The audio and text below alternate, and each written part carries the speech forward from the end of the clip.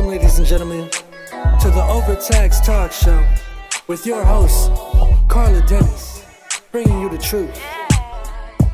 Hello, everybody. I am Carla Dennis. I am your host of This is America 846. And today I have a guest on the show that I am just so excited to chat with. His name is Jason Ziccarelli, and he is the co-founder of Stride Savings. Jason and I have been crossing paths and doing business for a long time. He's actually become one of my really good friends, and he and I have such interesting conversation. We are an interesting pair in dual. So Jason, welcome to the show. Thank you, Carla. Very, very happy to be here. Tell me, Jason, a little bit about yourself. You know, I'm one of those folks that really doesn't like talking about himself, so I don't have a whole lot prepared. I'm 43 years old. Have been developing businesses since being about 20. That was the first business I opened. We got 3 beautiful kids, beautiful wife, and a whole crop of wonderful little animals, one of which I shared with you as we were getting started. That's here. right. The newest edition. Yeah, little Gage, the newest addition to the family. So, yeah, very much just a family man like so many other folks that just have been fortunate enough to be successful in business, and by virtue of that have been exposed to people like you, and have developed many, many wonderful relationships over the years. Yeah. Well, I know. I've seen pictures of your family. They're beautiful. The kids, the wife, the dogs. Oh, my goodness. Jason, where did you grow up? Western New York, south of the Buffalo area. The townships of East Aurora and Colden, some nice communities. East Aurora being more, more developed, more metropolitan. Colden, where I moved to, West Falls, Colden, where I moved to as I aged, being much more rural in nature. As you age, you're only 40 something. What are you talking about as you age? Knock it off. Well, moving from preteen into teen years is so, throughout my scholastic career, parents were divorced young, and as I transited out of my mother's home and into my father's home, that resulted in moving communities to the more rural setting. Wow. So tell me about that upbringing. You said you transitioned out of your mom's home, you transitioned into your dad's home. What was your upbringing like? What was your day-to-day? Well, the upbringing, as with, as is the case in so many homes, was very dynamic, very different personalities, which of course helped manifest itself in the form of the divorce that I referenced a moment ago. My mother is much more liberal in nature. My father's much more conservative in nature. And along with lots of other, personality traits that contradicted one another. But yeah, it was, like I said, a dynamic environment, loving homes, no question about it, loving homes, nice homes to grow up in. As with anything else, we had peaceful times, we had tumultuous times, we had all the same things that you and everybody else has experienced, right? Yeah. My upbringing was interesting. As you know, I lived with my mom and my dad, and it was definitely an interesting dynamic, being that I was raised in Compton, California. I know a lot of people are shocked when they hear that from where I am today, right? But my upbringing was definitely a lot of sort of what was depicted on television, I guess, if you will. It's just traditional Black family, I guess. I don't know anything else. So that's definitely it. I want you to share with your audience kind of like how we met. When we first met, you and I didn't meet. It wasn't a rosy situation when we first met. No, it wasn't on favorable terms. We met through an intermediary in a business opportunity that started to go south really, really fast. And by virtue of meeting through the intermediary, we really didn't have direct access to one another. And things were positioned as such that we were on opposite sides from a perspective, motivation standpoint. We were on opposite sides of an understanding with regard to the circumstances. And so no, we weren't and you and I have talked about this at length in the past. We weren't overly fond of one another at first. Come on, Jason, just tell it like it is. I like him. Who's this Jason guy? I don't like him already. Oh, absolutely. That's so funny. That is very true. We were sort of like on opposing sides of the issue that we were dealing with, and we both had preconceived ideas of what we thought of the other person, only to find out once you and I got together and communicated, it wasn't like that at all.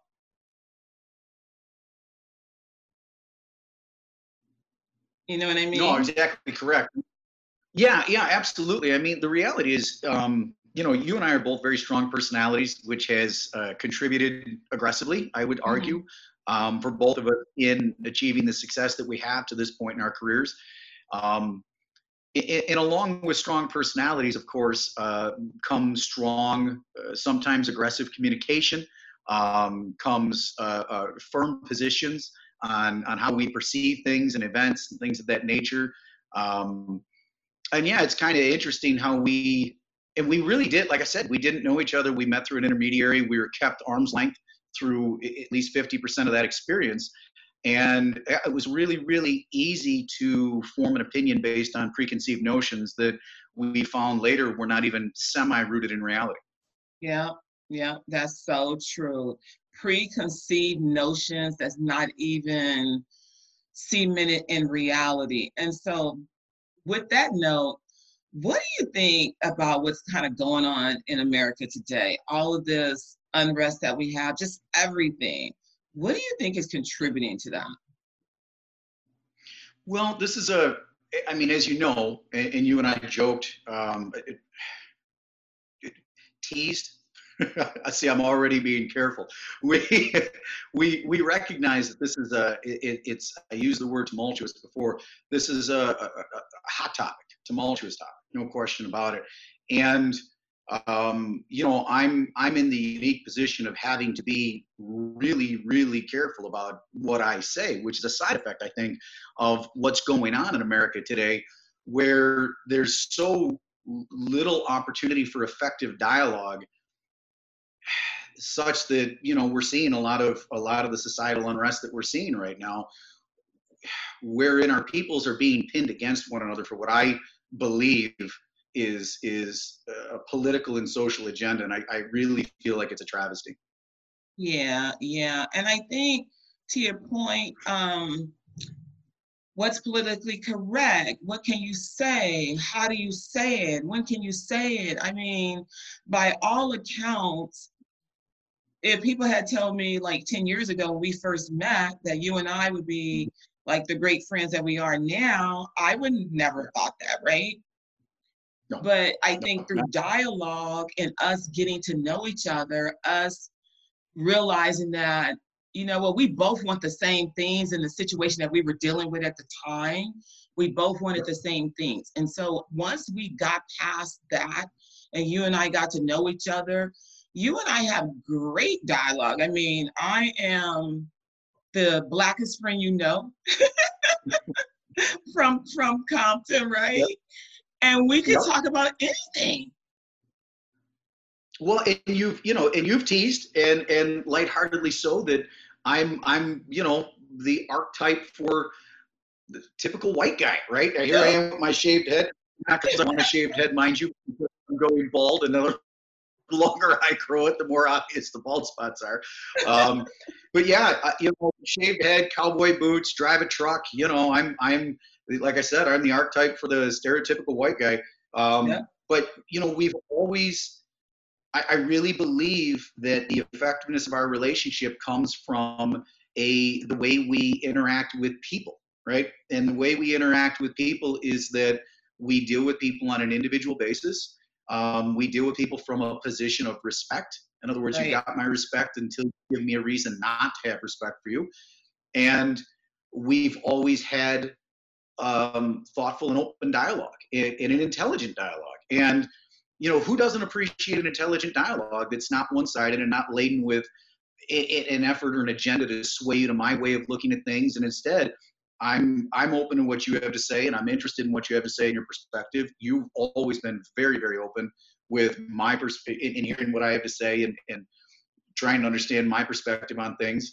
And I think that, to be quite frank, that's the epitome of communication. That's what we should all strive for. And once we achieve that, we'll move a million miles further down the road to addressing any form of injustice, be it institutional or otherwise, regardless of what somebody thinks.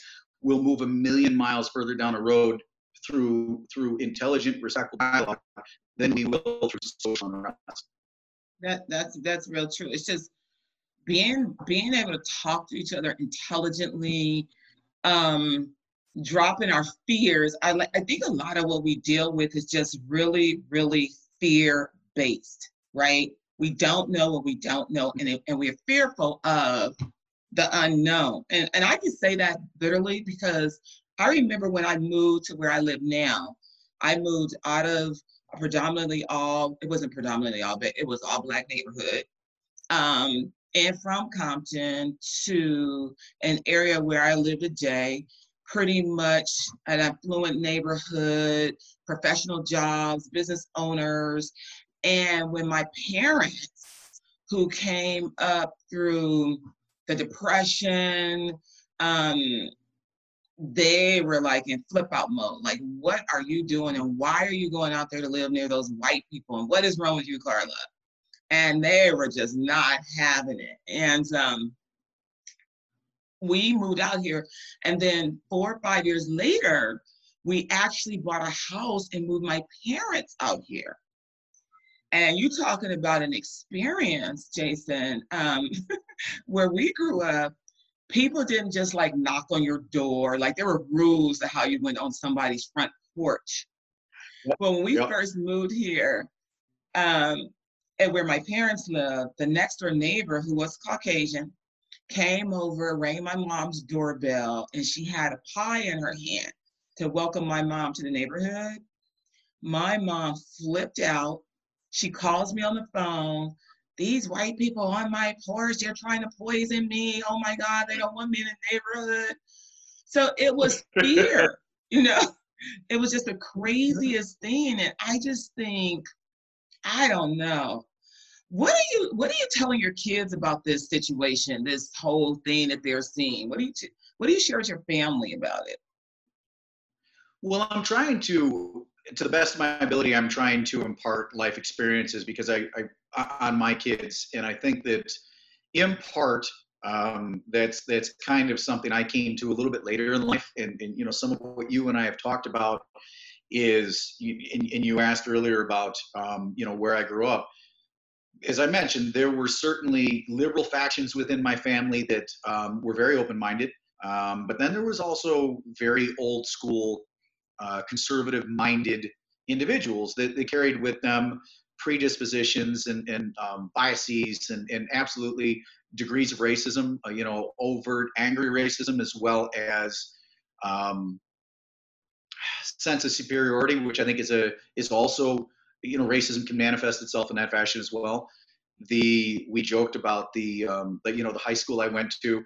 We was so rural. We actually had kids show up to school on occasion when in the wintertime and snowmobiles, in the summertime on 4-wheelers and even tractors.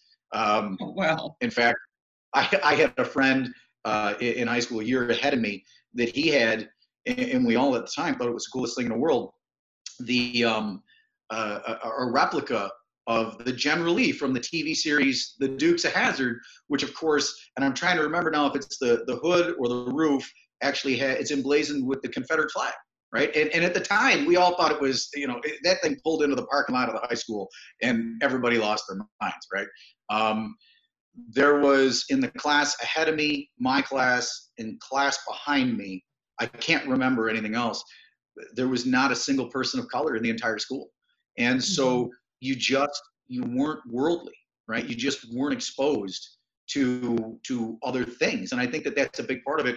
And so what I'm trying to impart upon my children is that as I've moved out of a small rural community like that and certain closed-minded mindsets and biases and predispositions, which of course permeate a person at a young age, And they did. Myself, you and I have very openly discussed the fact that I absolutely had racially oriented beliefs and predispositions when I was younger, but it was moving on to college and being exposed to a lot of other people and aspects of our culture and aspects of other cultures, foreigners, and folks from much more metro settings and city settings and inner city settings, that then exposed me to a great deal more. And then as I aged and became successful in business, I traveled more, right? Went to other communities, other states, and then outside of the country is one of my favorite places on earth is South Africa.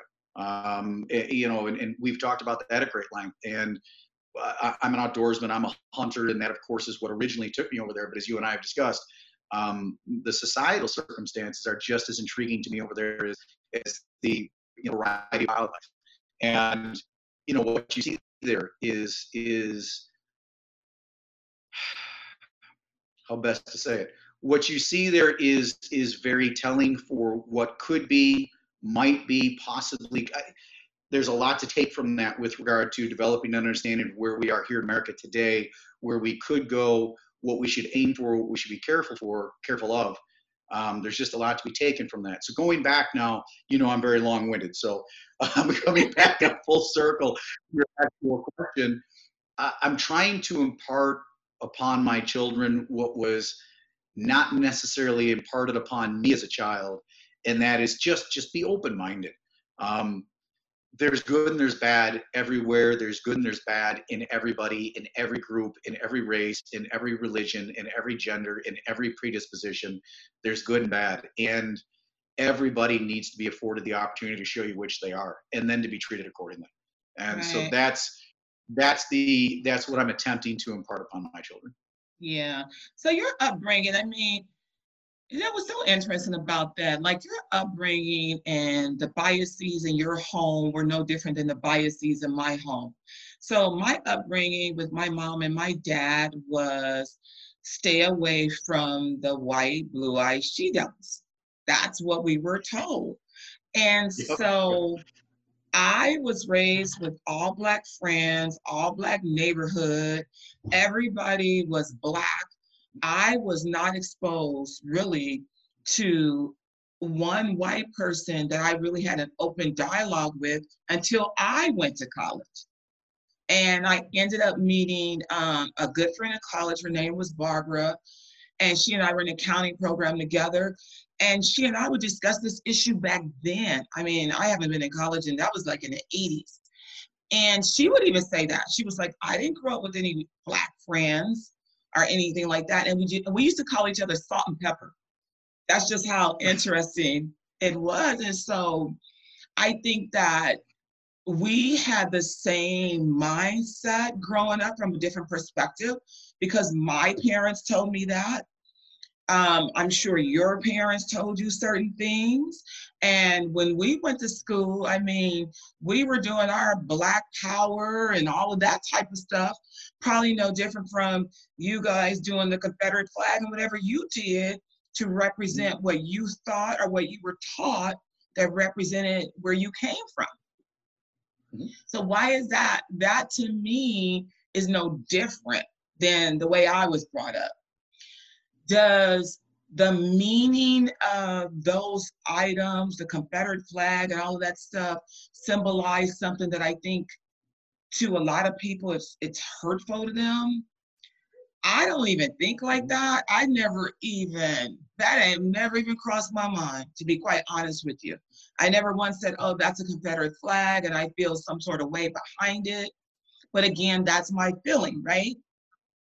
But what I will tell you is that I do take issue with people disrespecting the American flag, disrespecting the national anthem. I do take issue with that, probably because my father was a military person. And he fought in the military, and he fought for this country, and he was very prideful of that. And I would say if he were here and saw people disrespecting those aspects, he would like it. So No, probably. I don't know. That's you know, Carla, that's a really tough topic, and I really think it comes down to a matter of perspective.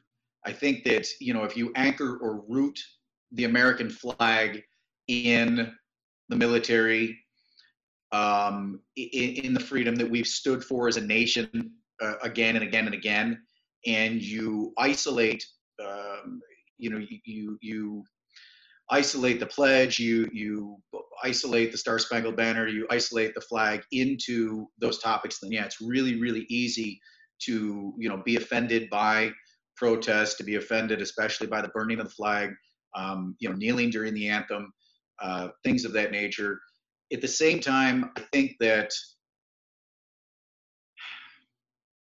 trying to think of how best to express this, I think that my perspectives, while they're broad in nature, and I strive to be able to empathize with people. There's a lot of experiences I don't have, and there's a lot of life experiences I don't have. There's a lot of your life experiences that I don't have, just as though there's my life experiences you don't have. And I don't know that I'm necessarily in a position to fully, and I'm not suggesting you are, I don't know that I'm in a position to fully condemn the behavior, the act, because those folks in the act could absolutely be coming at it from a perspective that I've not had, and a very, very different perspective than rooting the flag in the anthem, in those topics that we just touched on. And at that point, from that unique perspective and from that isolated angle, it might be a less volatile act. I mean, I'll flat out tell you, my knee-jerk response is to have a problem. Yeah. I just, it is.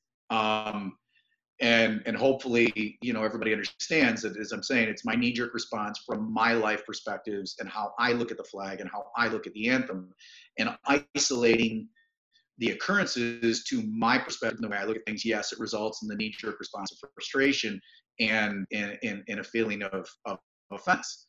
While at the same time, I try to, you know, pull myself back and say that may not be what they mean. You know, while I'm perceiving it that way, that may not be what the individual means in the moment. It's much like, I'm big on analogies, and I listen to comedy a lot. You and I have talked about that. When I'm driving, I got my XM and I listen to comedy shows. And something that's become very pervasive in the last few years is the, you know, kind of the gotcha movement, right? Kevin Hart fell victim to it when, you know, he made certain humor. I don't know, I'm trying to remember now, I'm going to get it wrong, 5-10 years ago, and he was supposed to speak or host the Grammys or whatever it is he was hosting this year, and somebody dug up this comment that was much more acceptable in a comic or a comedian environment 10 years ago than it is today, and he ended up losing his spot because of that. And you see this again and again and again within the community of comics, and because I pay so much attention to it, I hear it, and that's why I bring it up, is that you'll have a lot of comedians right now, and for the last couple of years, that keep getting villainized because of a joke they told, but they're being villainized because somebody else repositioned the joke, and they're speaking to it from their perspective as opposed to how the comic meant it at the moment. Right. And comic is very then frustrated at the, you know, the social outrage from a perspective that was never theirs. And so it's taking that in mind that I try to step back when I see somebody kneeling during the anthem, and my knee-jerk response is to get angry and get frustrated and to find it offensive. And I try to step back using that mindset and that example to say, well, maybe they don't have a problem with the military. Maybe they don't have a problem with this, that, or the other. And instead, this is for whatever reason, how they've chosen to display their frustration over X. And I've never experienced X, so maybe I should calm down for a moment. Yeah, that's true. I think the lesson in that is that it's not our perception, it's their perception or their reality. Like, what is their reality? Because to your point, we may not have set in their shoes, right? I can only speak to and think through based off the life experiences that I've had, i.e. my father being a military person. We held that in high regard. We were told you respect that flag at all costs, but then you have somebody over here that maybe doesn't even have the awareness that maybe that flag does represent all of that. And to them, maybe they're looking at it from a perspective that that flag is representing everybody being treated equal. And since they're not being treated equal in that person's mind, then the flag is a disrespect to them. That's pretty, I'm thinking that's probably their belief, you know. It's really interesting. Mm-hmm. Jason, you and I could talk forever, and we do a lot of times, right? You and I could talk forever. I want to give you the last word. If you could use this platform to give our listeners any words of advice or to tell them anything from your perspective, what would you want them to know from your perspective in regards to how maybe we should try to bridge this gap or handle this situation from your perspective? Well, that's an interesting question, and I'll dovetail it with the question you asked me yesterday and the answer I gave, and I'll try to spin my comprehensive response off of that. The question you asked me yesterday that I'm commenting on is, you know, would I march? And my answer was no, and for a lot of different reasons. One of which is a lesson I took from my father, both my grandfathers, and many other family members, and it's something that I do absolutely agree with. And there's different iterations of it, but change starts at home, right? And so long before I march somewhere, long before I expose myself to what may happen in an environment that may stay completely peaceful, may turn violent, and we don't know, right? There's plenty of peaceful protests and there's been plenty of violent protests. And before I stick myself in that environment, I damn well better make sure that I'm not in a glass house. And excuse my language, I apologize. But I think that there's far too many people in America, there's far too many people all over the world that are throwing a lot of stones living in one heck of a glass house. And I think that if you want societal change, not suggesting for a moment that all of the protests have turned violent. I said a moment ago, they flat out, they haven't. There's been some really, really solid protests that have shown people how to carry oneself in a tumultuous period, and how you can come together with a communal voice and do so without the environment devolving to a violent one. And I think that has very positive undertones. But even then, before you go to the streets, you should really make sure that your house is in order. And I think that anything that's not right in society, the best way to enact a movement is you start at home, right? And you make a difference in your own house, and you establish a community within your home that has the social contract in mind, that has fairness in mind, that has civility in mind. And then you move out from there. It's your home. It's your nuclear family, it's your extended family, it's your community, it's your city, it's your state, it's your nation. You can't leapfrog and go straight to the nation and think that you're going to accomplish anything of substance. And when you're not accomplishing what you want to accomplish fast enough, and that turns into an ignition point that results in aggression. I mean, violence is never, homeborn violence has never accomplished anything but create more violence and more turmoil and further separate a population. And further separation is absolutely the last thing we need at this point. Yeah, I wholeheartedly agree. It starts at home. It starts with home training.